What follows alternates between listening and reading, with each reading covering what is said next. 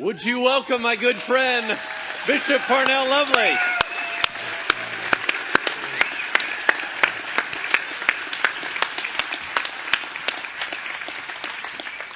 Now, I told you it was going to be fun. Told you it's going to be a surprise, exciting. I'm telling you, it's really great to be with my buddy and to be able to preach side by side as we kind of kick off today. We are trying to join in on what God is doing throughout the region.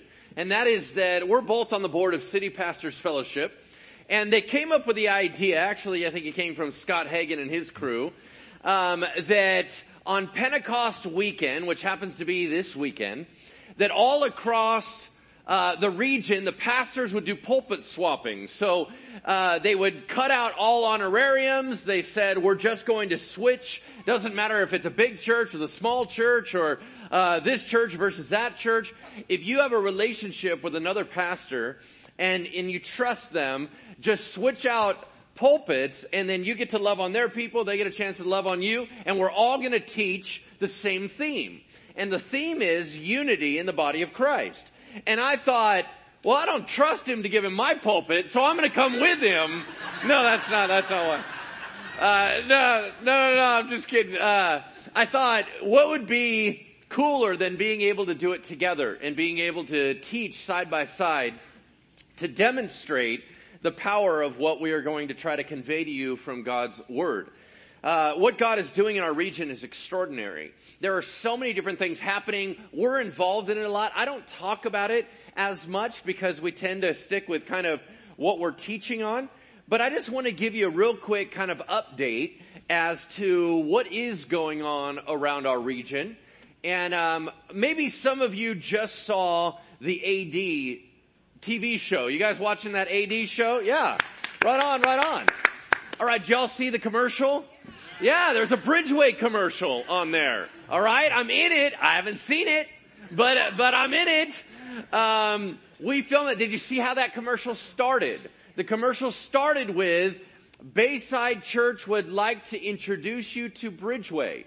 Now, the reason why is that Bayside took up a special offering to buy 10 spots in the AD series to give 5 of them to other churches to bless them and honor them and highlight them. And his church was one of them and ours was the other.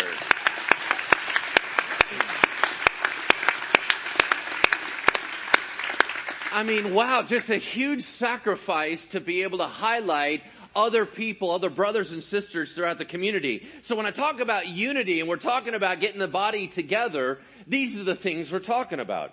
City Pastors Fellowship started pretty small and it's grown to hundreds of pastors that get together every quarter. And the agenda is basically relationships. That's it. There's no heavy thing about we're all going to do this or we have to do this. We're all different. I mean, there's so many denominations represented there. There's so many backgrounds. In addition to the senior pastor one or the senior leader one that we do, they just launched last week Next Gen City Pastors Fellowship. 120 youth leaders all got together.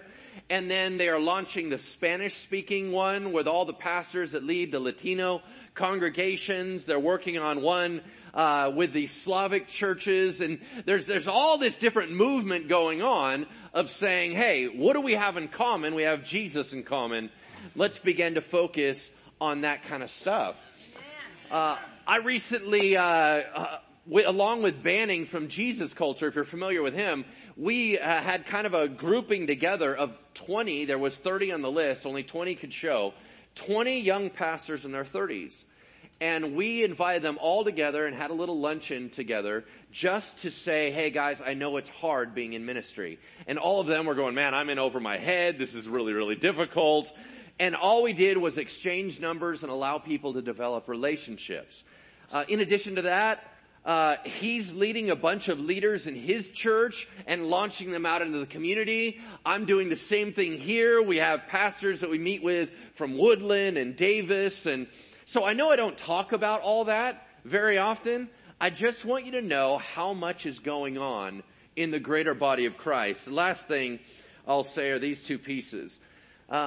Maybe you're familiar, but we did a retreat last year along with COP, Center of Praise, Bayside of South Sac, The Rock, and Bridgeway. We did a men's retreat. And we all kind of got them together. Well, that started something where our men's ministries are still doing things together today. And we just found out that we brought in the church Mosaic, and actually our prison ministries are all tying in together to go love on those that are incarcerated. So there's continued partnership between our churches. It didn't die out. It's not done. It's only lifting off from here out. And I'll finish by saying this. Y'all know who Luis Palau is? All right. Luis Palau is kind of like, we'll call him the Latino Billy Graham, right? Mm-hmm. He's had huge conferences and evangelistic crusades for years. Well, he is kind of winding up his season in ministry and handing off to his sons. And he is doing one of his last crusades. It may be his last crusade next month. But talk about going out with a bang. This is not just about our region. It's not just about, because he was a big impact on our culture here. He got a lot of us together thinking differently and got us more connected when he was here. But it's not just about our region. It's about the United States. Luis Palau next month is going to do a conference or a crusade in Central Park, New York. And it's going to be one of the largest ever. They're bringing in 1,500 churches are partnering together to launch a crusade. $10 million they invested into it to make sure that the people of New York know that Jesus Christ loves them, to present the gospel, and to do a massive crusade to love on people. All I'm trying to tell you is that everything we're about to teach you this morning is legit. It's moving. It's happening. It's something God is doing, and it's something that we're joining in on. And so, hi, Parnell. Welcome. What's up, Bridgeway family? Good to see y'all. What a blessing. My. It is such a joy to see you, and it's always a joy to not only be in the house of the Lord, but to be with my dear friend, Pastor Lance. And it's exciting to see all of you all, because I call you family because you are family. Amen. That's not just a nice little statement that we make because it's the church thing to say. It is a reality. As you've heard Pastor Lance share, there's so much going on in our region, so much that's going on in this particular church, so much that's going on at Center of Praise. And I'm just excited to be a part of everything that God is doing. I want to be right in the middle of it. How about you? Amen. I want to be right in the middle of it. And yet, as we think of all that he is doing and all that is taking place, and so much we can look back over this last year and celebrate all of the blessings of coming together and the fellowship that is taking place, there's yet more to do, because we are facing a time in which it is seemingly people are focused on being divided. They're focused on pointing out what our differences are. And as a result of that, it's brought about a lot of pain and a lot of hurt. Our sharing today is to really address this head on, to deal with the fact that we want to be intentional about unity, intentional about fellowship, intentional about family. I would preface by saying that we're not just merely talking about, as most would think, by virtue of observation with myself and Lance standing on the stage, that we're merely going to talk about the distinctions or the division between black and white. Now, there's a lot of divisions that take place. There's black and white, red and white, yellow and white. Notice the common denominator, white. No, I'm playing.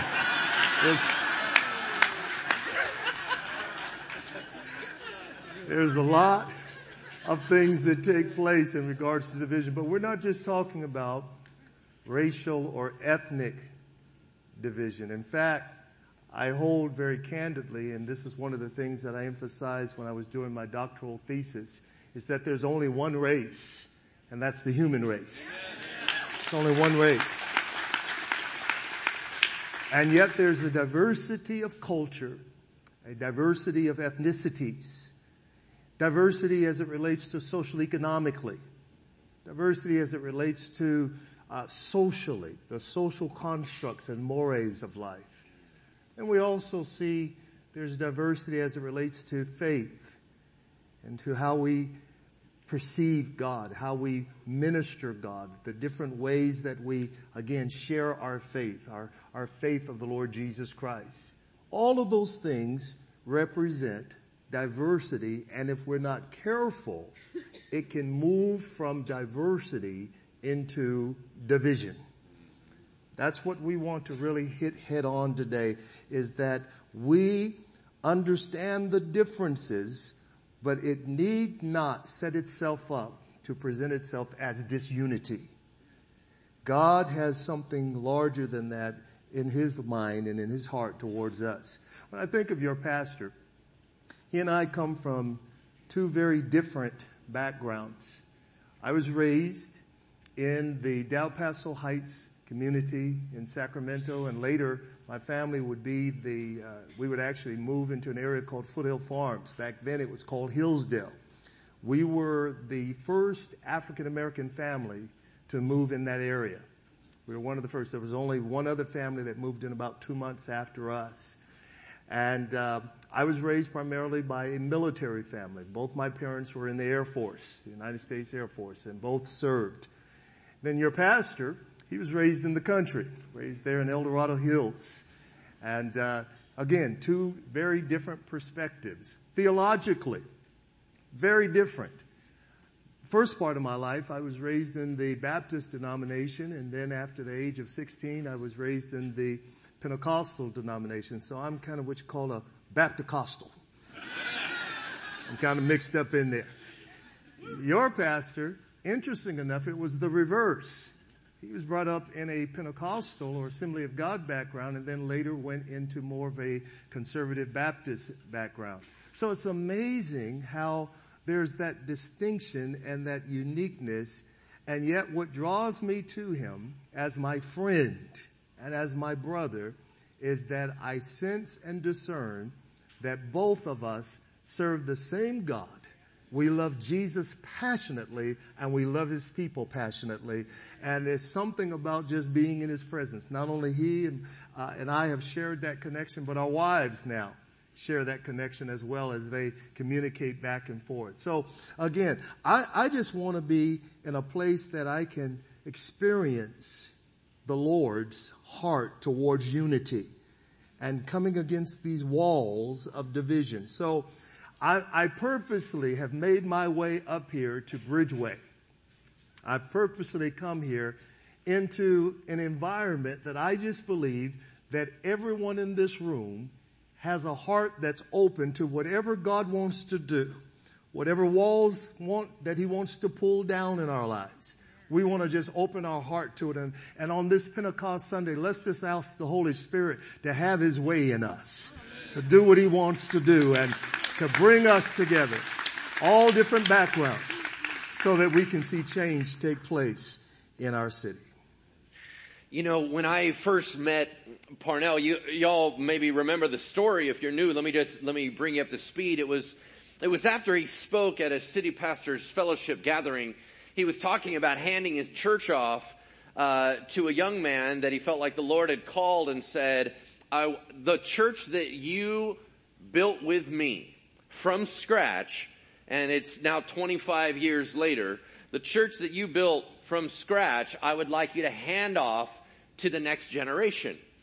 And I was so stunned by the message because I had never ever heard that. There's no training in seminary for succession planning, for the idea of what would you do, especially when you're super young, right? It's one thing to hand off maybe when you start getting a little bit more into your 80s and you're saying, hey, I'm going to transfer. This young guy right here decides that I think the Lord is telling me something different. And he's telling me something that goes against my natural grain. Because he still is so ferocious for ministry and has so much vision and passion. And yet God said, I want you to hand off. I understand you think it's your thing, but this is my thing. And so he laid it on his heart to hand off to a young man. Now, when I heard that message, I was already moved and I was already transformed just by hanging out near him, but I didn't know him. So I go walking out, And I had already known that God had kind of highlighted him to me as being someone I wanted to connect with. But as I exited the chapel there at Capital Christian, which is where we were holding it at the time, as I go walking out these double doors, he was kind of greeting people as they left. And I looked him in the eye and he said 3 words that I'm used to saying that are kind of special to me, and I don't ever hear adult men say very often. As I walked by, he said, "I love you."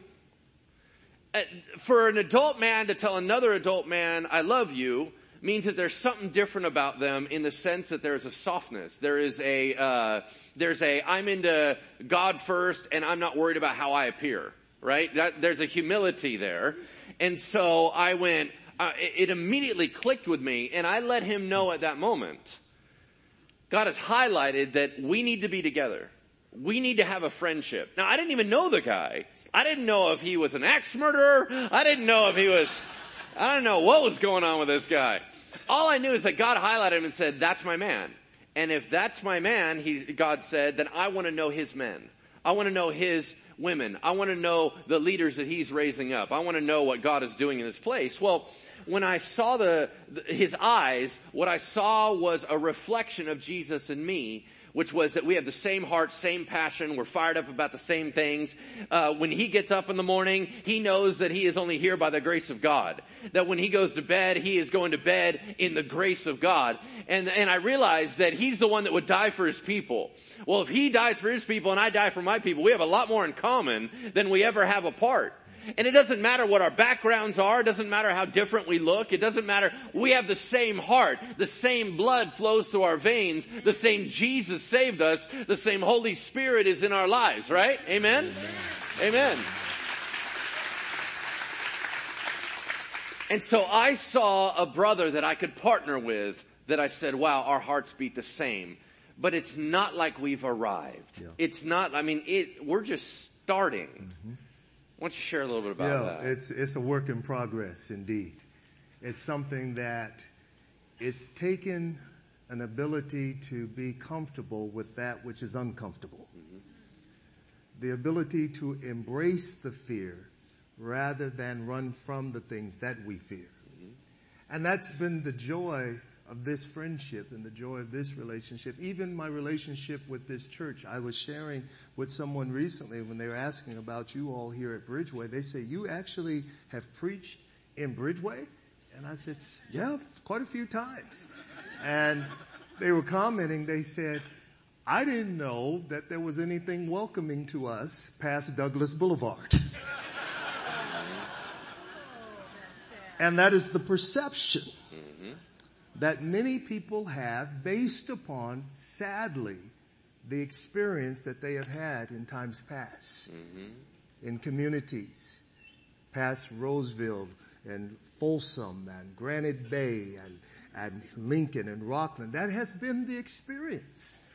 And yet what is powerful is to watch God allow those fears that even myself I've embraced in years past, to be able to say, I am bigger than all of that. Mm-hmm. That perfected love casts out, it drives away fear. Mm-hmm. Amen. Where God's love is, there can be no place for fear. Fear is a tormentor. It keeps us from doing the things that need to be done. And so God is up to something so grand and so special, and it is like mining for gold in this friendship. Again, I remember the first time I preached to you all, and it took a little getting used to talking to an audience that didn't talk back to me. You all do a little bit better now. You do a little bit better. Because I'm used to, at the church there in Sacramento, I'm used to getting there, and they help me preach. They really do. They help me preach. Everybody, from the children to the elders, everyone helps me preach. And there's a certain part in the message that when we call it, we're ready to put the gravy on the rice.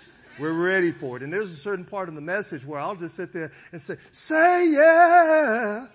And see, if I say it to you all, y'all kind of look at me.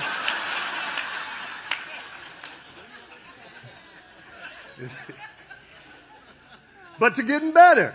You're getting better. But the point is that we look at relationships and the things that really are important to us. And we ask the question, what are we willing to dig for? What are we willing to invest? Are we willing to dig for the gold that is there and mine that gold and take patience with it and see God bring about all of those things that he wants to do in our lives? And I've come to appreciate this church. I've come to appreciate this man. Your pastor has become one who is received among many, many pastors in our community because he bears the heart of Jesus and carries the name that has been given to this church in a very meaningful way. Bridgeway. Bridgeway. An ability to go where there are distinctions and differences. And watch me.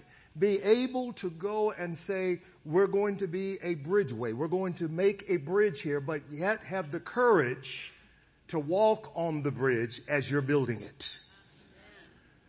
Noting that that bridge may seemingly feel like it could collapse. It's that fragile. It's that shaky. Looking ahead of you and saying, we're going to put the planks down as we go. I've watched him do that, particularly in recent days and recent months, bridging the gap that has been so prevalent in our community between the conservative Christianity and that of the charismatics and the Pentecostals in our community. It is an amazing thing. There's a price that comes with that. There's a price that comes when you see people who are willing to say, we're going to be a bridge builder and be open. Watch me, since it's Pentecost Sunday, be open to the ministry of the Holy Spirit. Amen. Not being closed off to what God may want to do. There's lots of things, trust me on this, I may not be comfortable with myself. But I'm willing, listen, to say, Holy Spirit, if you're in it, I want to be in the middle of it. I want to flow. It's not about a denomination. It's about lives being transformed. Amen. People's hearts being changed. If somebody's sick, if someone needs healing in their body, I don't know how you feel about it. I want to be able to know that I can go to a place and there's somebody who's willing to believe God and pray with me and believe that God is yet a healer today. He's yet a healer today. It doesn't have to get weird and spooky. But it does have to be a people that are open enough to say, God, what are you doing? And I've seen your pastor step out in that and move in that. I've seen you all do it. And I want to commend you for it, Bridgeway, because I'm telling you, the person who's sitting in this room today, who's been diagnosed with cancer, the person who's sitting in this room today that is strung out in addiction, the person who's sitting in this room today because they have been cast out of their own family, the people who sit in this room today because they have thought that this is a place that will welcome them despite their ethnicity. The people who sit here, they don't need any more religion. They need people who have relationship with a living and a loving God who is ready to move in our midst and show himself mighty. Now, you know why I love him, right? I mean, you can kind of gather this, but when we're talking about mining for gold, when I hang out with him, I hope that his maturity rubs off on me, right? I mean, I'm not very formal. I'm not, I'm much more, I kind of do the playful thing and I take God seriously. I don't take myself seriously, but I've engaged with this man in some depth and richness about his heritage. I tell the story about when I first walked into his office. Now, if you've ever been in my office looks like a child's office. If you walk into his office, it's an adult office, all right? And I'm looking up at the wall, and it's a wall of history. It's a wall of, this is where my family came from. This is where we're headed. These are the people that have been powerful and transformative. And stepping into that, I began to long for instituting deep, rich legacy. I began to he showed me a different part of Jesus. He showed me a different part of church. He showed me a different way of appreciating the past and carrying forward the richness of that. He shows me more and more of God. And so the more I hang out with him, I feel like the more I'm becoming well-rounded, because I don't want him to be identical to me. That doesn't make any sense. If it's an identical duplication, that creates agitation. But if there's difference, if there's something that he can bring to the table I don't have, I'm blessed just by hanging out with the guy. And so I was watching as he handed over. I went to the service where he transitioned to Pastor Joseph Cisak, and there was the depth of handing the actual baton. There was the anointing with oil. There was all this formality. There was the commitment verbally from one to another. There was he is now your pastor, and we will now listen to his leadership there was all this power and richness. And I just sat in that environment and just soaked it up. And just felt like, you know what? That is so wonderful and glorious. And maybe we need some more of that. And so all I was doing was just drinking in the Jesus that is coming from him. Now, as much as we wanted to introduce kind of this idea and this topic, we want to dig into it. And we have a passage we'd like to lead you through. Y'all familiar with the story of Ruth? All right. So what we're going to do is we're going to throw that scripture up on the screen. But let me give you a little context. Y'all know I'm into that. The context here is that we're going to go back in time, thousands of years ago, to a period called the period of the Judges. If you remember Gideon and Samson and Deborah, that period of time. During that day when people were doing what was right in their own eyes and God raised up judges, there came a famine in the land of Israel. And it was so severe that some families that were Israelites actually left their territory and crossed the tracks into other nations. One of those was Moab. Now you got to remember, people don't hang out. The Moabites do not hang out with the Israelites. Even though they have a similar history and they're quasi-Jewish in their history, there is hatred and animosity, and crossing that border may well have been crossing razor wire. So as they were so desperate, they left their land and they went down into Moab, and it was a dad, Elimelech, a mom named Naomi, and they had 2 boys. As they go down into this land, the boys married Moabite women. Now that's a no-no in Israel. You don't do that. There's all kinds of rules against that. But for whatever reason, the boys did. That's where they lived. They married 2 Moabite women, a woman by the name of Ruth and a woman by the name of Orpah. Now, for whatever reason, all the men died. Dad dies, the boys die, and we're left with 3 ladies that have a critical question that they have to answer, which is, what do we do next? How about you lead us to that passage? The beginning of God's word is Ruth 1, verse 8. But Naomi said to her 2 daughters-in-law, "Go, return each of you to her mother's house. May the Lord deal kindly with you as you have dealt with the dead and with me." Verse 9. "The Lord grant that you may find rest, each of you, in the house of her husband." Then she kissed them and lifted up their voices, and they lifted up their voices and wept. And they said to her, "Naomi, no, we will return with you to your people." But Naomi said, "Turn back, my daughters. Why will you go with me? Have I yet sons in my womb, that they may become your husbands? Turn back, my daughters. Go your way, for I am too old to have a husband. If I should say I have hope, even if I should have a husband this night and should bear sons, would you therefore wait until they were grown? Would you therefore refrain from marrying? No, my daughters, for it is exceedingly bitter to me, for your sake, that the hand of the Lord has gone out against me." Then they lifted up their voices and wept again. And Orpah kissed her mother-in-law Naomi. But Ruth clung to Naomi. And she said, see that Orpah has gone back to her people and to her gods.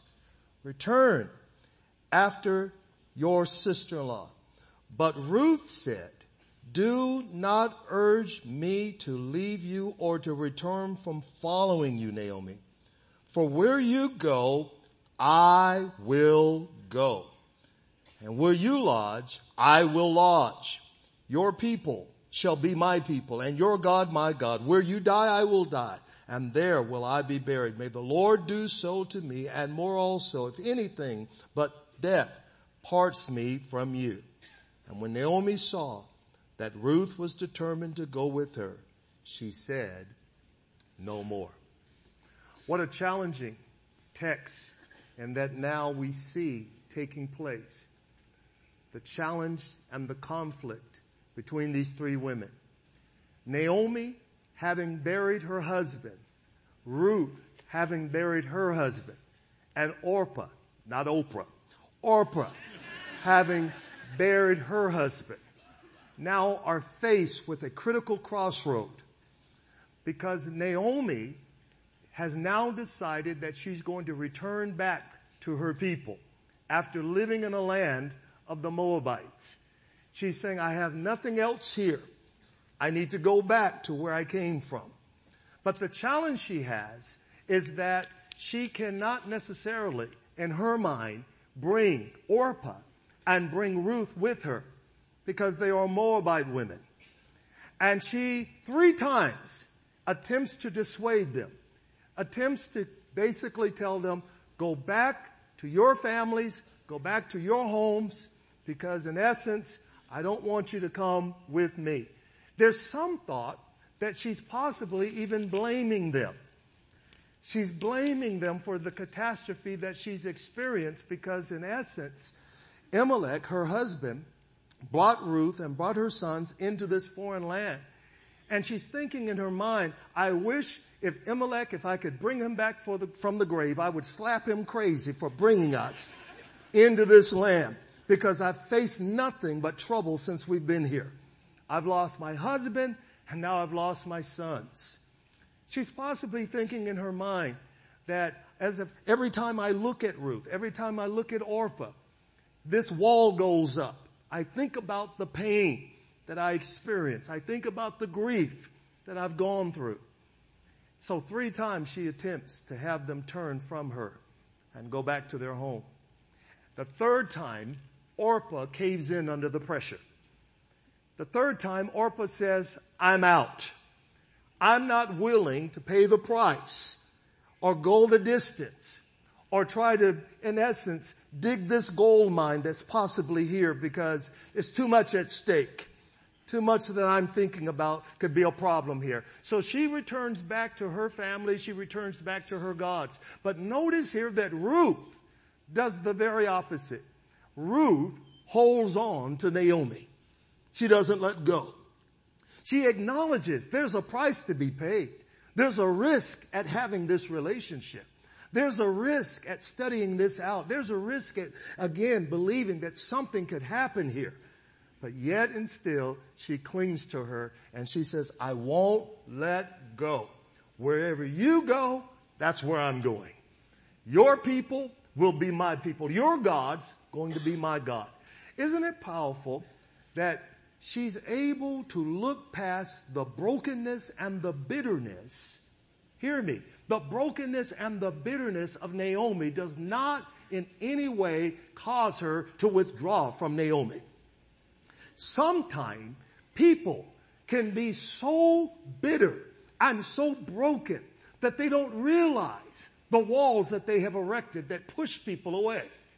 And yet Ruth is able to think back in her mind that despite the season that Naomi is in, despite the failures, despite the frustration, despite the pain, she has observed God enough within Naomi's life that she says, I'm able to look past all of your foolishness, all of your frustration, and still want to cling to your God. I'm able to look past your brokenness and still want to be where you are, where your God is moving amongst his people. That's powerful, because I think about that, beloved.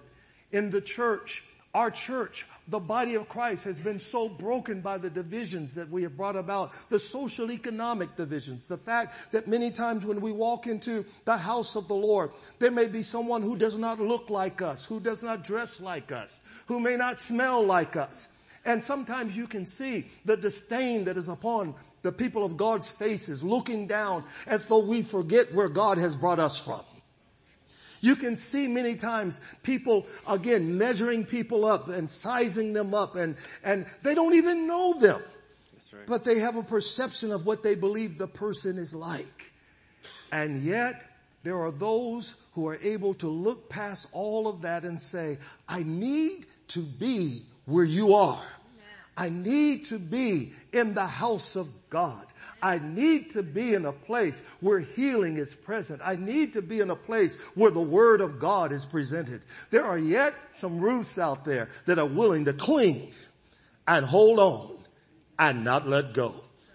What would it be if God would do such a work in us that, unlike Naomi, we do not allow the bitterness and the pain that is in our lives, and maybe because of past experience of things that have happened in our lives, what would it look like if we allowed the Holy Spirit to heal us, to touch our lives in such a way that we would say, whatever Ruths are out there today, forgive us of where we have erected walls, and go with me, because where I'm going, to my Father's house, there's joy there.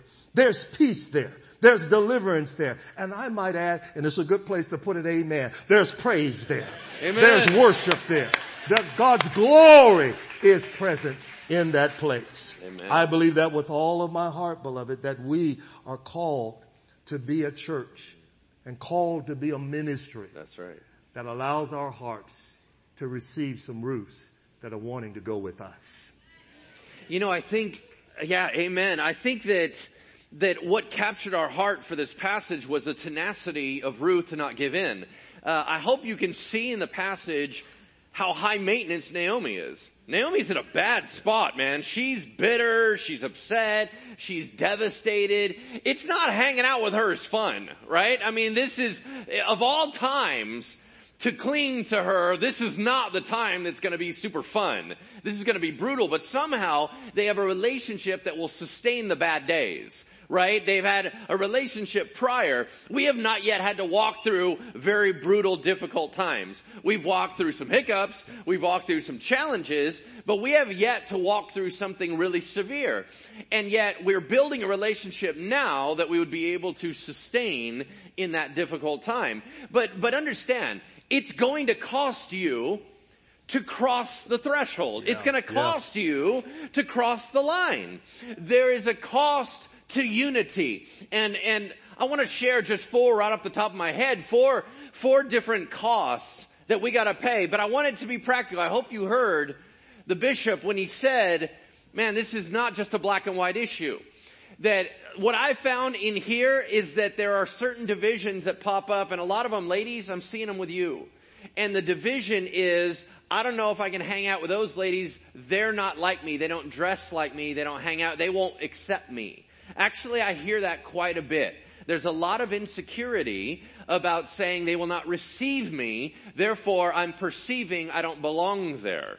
For the guys, there tends to be a divide based on the color of your collar, which is the white collar versus the blue collar. You know what I mean? Guys are going, well, I'm not, that's not really my thing. I'm not really into the tech stuff. I'm not really into the, all the high level this or that, and that doesn't interest me. I'm much more of a meat and potatoes guy. So I don't hang out with those dudes.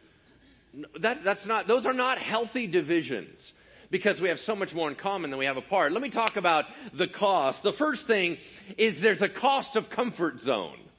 All right? There is nothing comfortable for Ruth to walk into Israel. Talk about signing up where people hate you. That's what she's doing. She knows that once she crosses that line, nobody likes her anymore.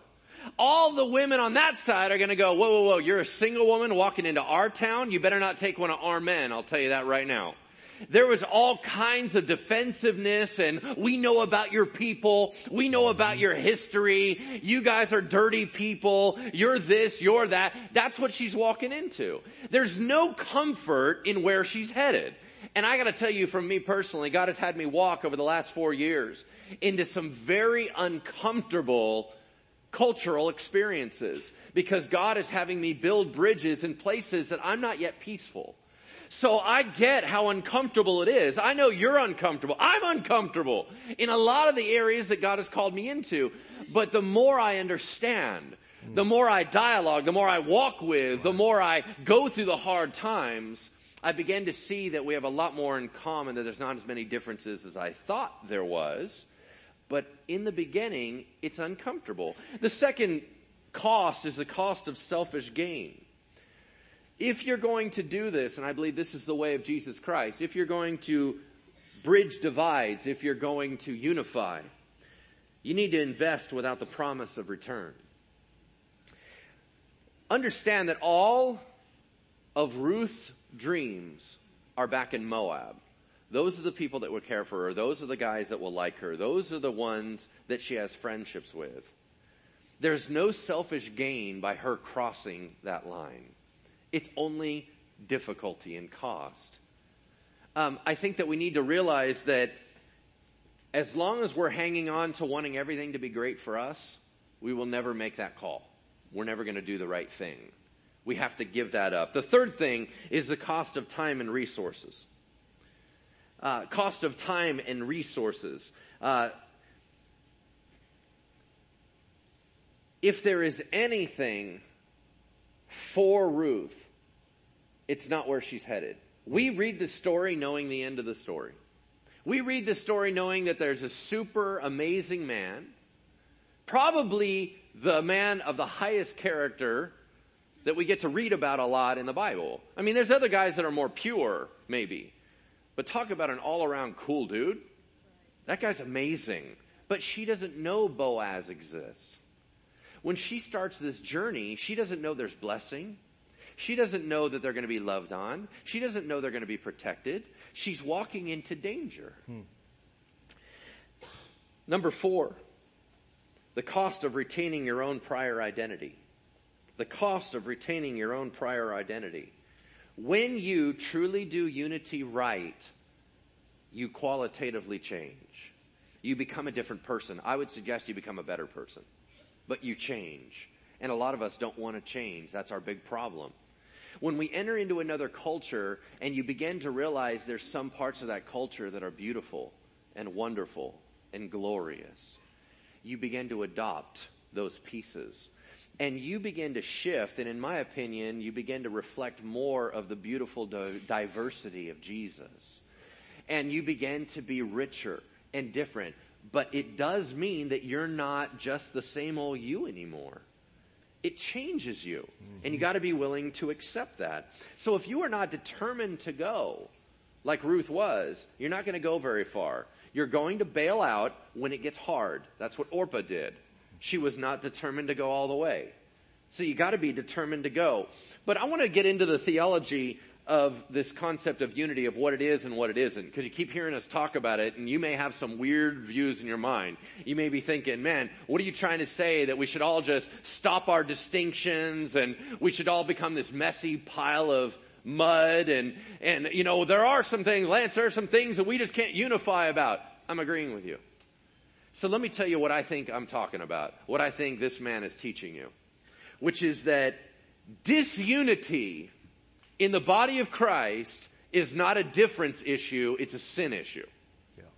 It's not a comfort or lack of comfort issue, it's a flesh issue. Understand, flesh wants to hang out with similar type because it's easier. That's not the way of the Spirit. That's not the way of the Lord. If that was the case, Jesus would have never walked in with the Samaritans. If that was the case, Jesus would have never welcomed in the Gentiles. If that was the case, we would have division all over the place, but that's not right. God is unified.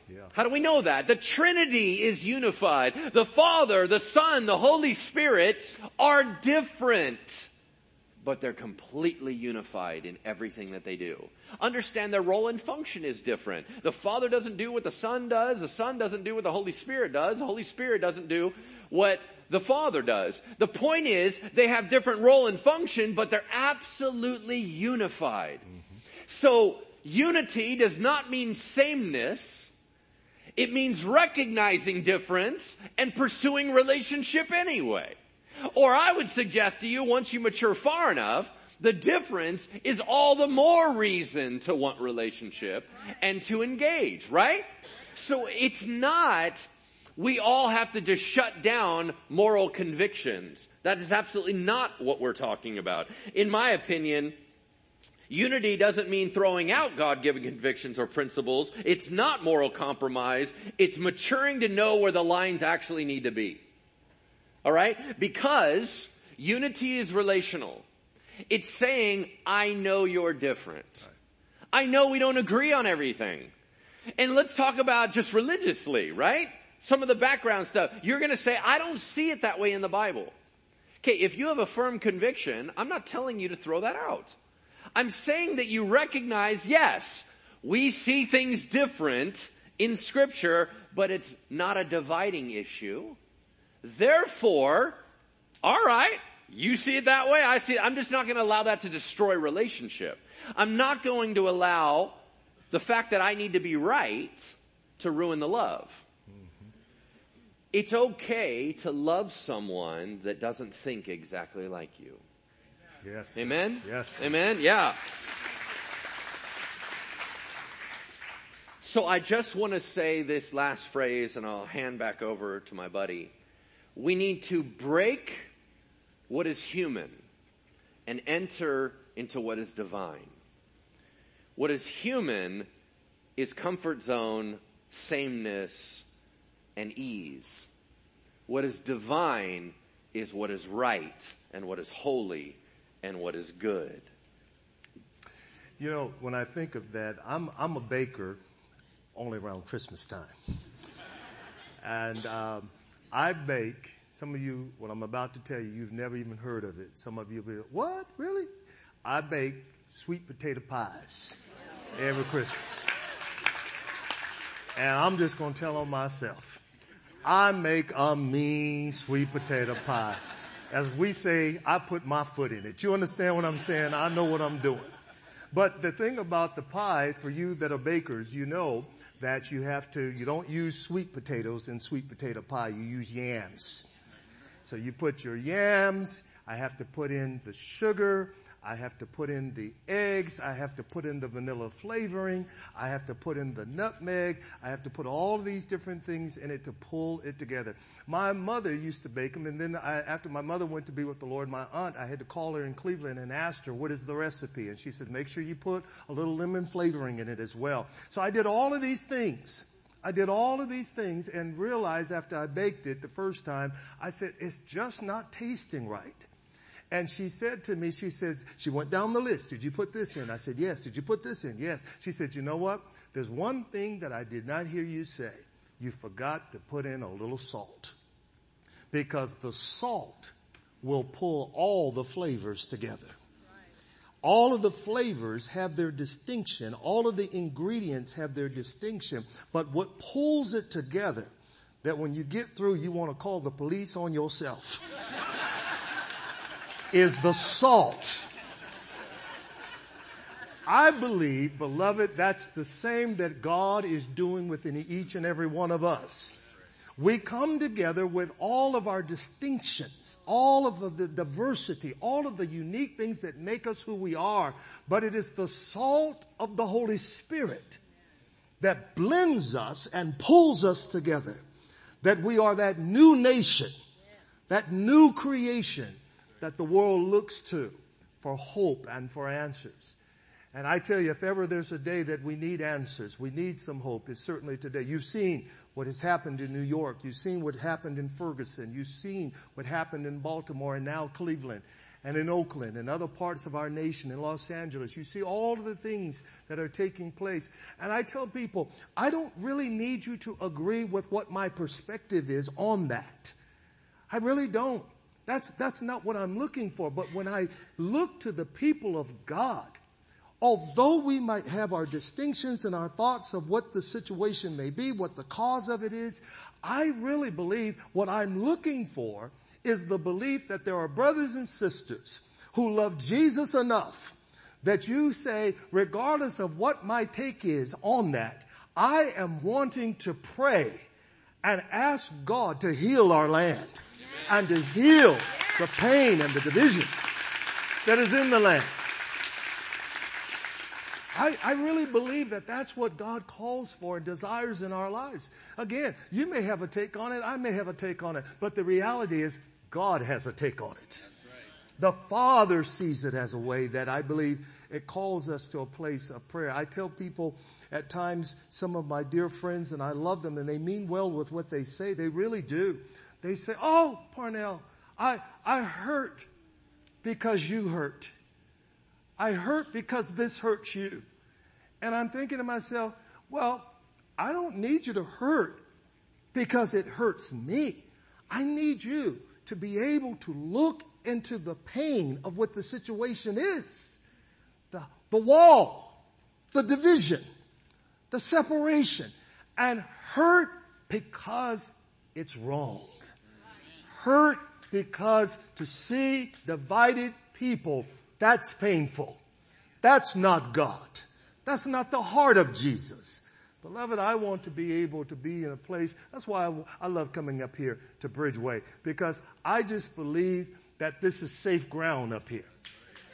I believe there's safety up in here. That we can talk about some hard stuff and we not walk out of here and folks say, well, I don't know who that message was for, but whoever it was for, I hope it blessed them.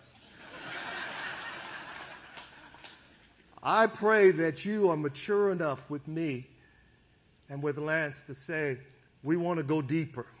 We want to be real about this. God, search my heart. Amen. Anything that's not like you, God, take it out of me. Create in me a clean heart and renew a right spirit within me. I want to serve you not out of religion, but out of relationship. I want to be in the heart and the plan of what God has for us. And I want to build friendships like the friendship that I'm building here. I'm so glad to know if anything goes down with Parnell Lovelace, there's a Lance, Pastor Lance, that's got my back. I don't have to guess on that. I know he's got my back. Come on. Look at somebody. Do like we do back in Sacramento. Look at somebody and say, come on, be patient with me. Go ahead and tell them, be patient with me. Tell them God's not finished with me yet. God's working on me.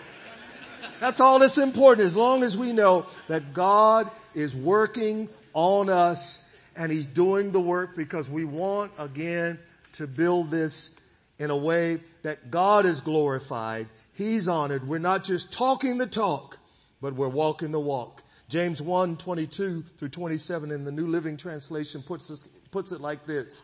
And I close with this thought. But don't just listen to God's word, Bridgeway. You must do what it says. Otherwise, we're only fooling ourselves. For if we listen to the word and don't obey the word, it's like glancing at our face in a mirror. We see ourselves, we walk away, and we forget what we look like. But if you look carefully into the perfect law that sets you free, hallelujah, and if you do what it says and don't forget what you heard, then God will bless you for doing it. If you claim to be religious, but don't control your tongue, you are only fooling yourself and your religion is worthless.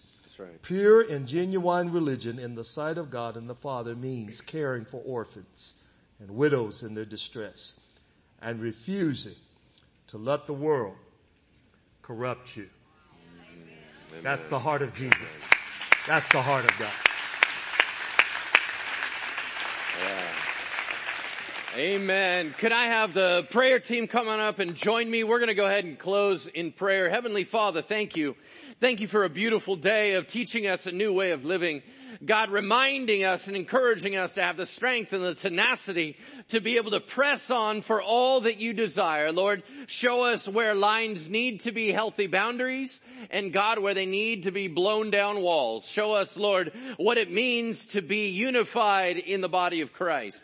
Show us what it means to work together for the good. Show us what it means to carry out the good works that you prepared for us in advance to do. Show us what it means to live in forgiveness and live in a healing place and live in extravagant grace. Show us, God, how we can be your family and to glorify your name. In Jesus' name we pray. Amen. Have a wonderful week, and we'll see you next time.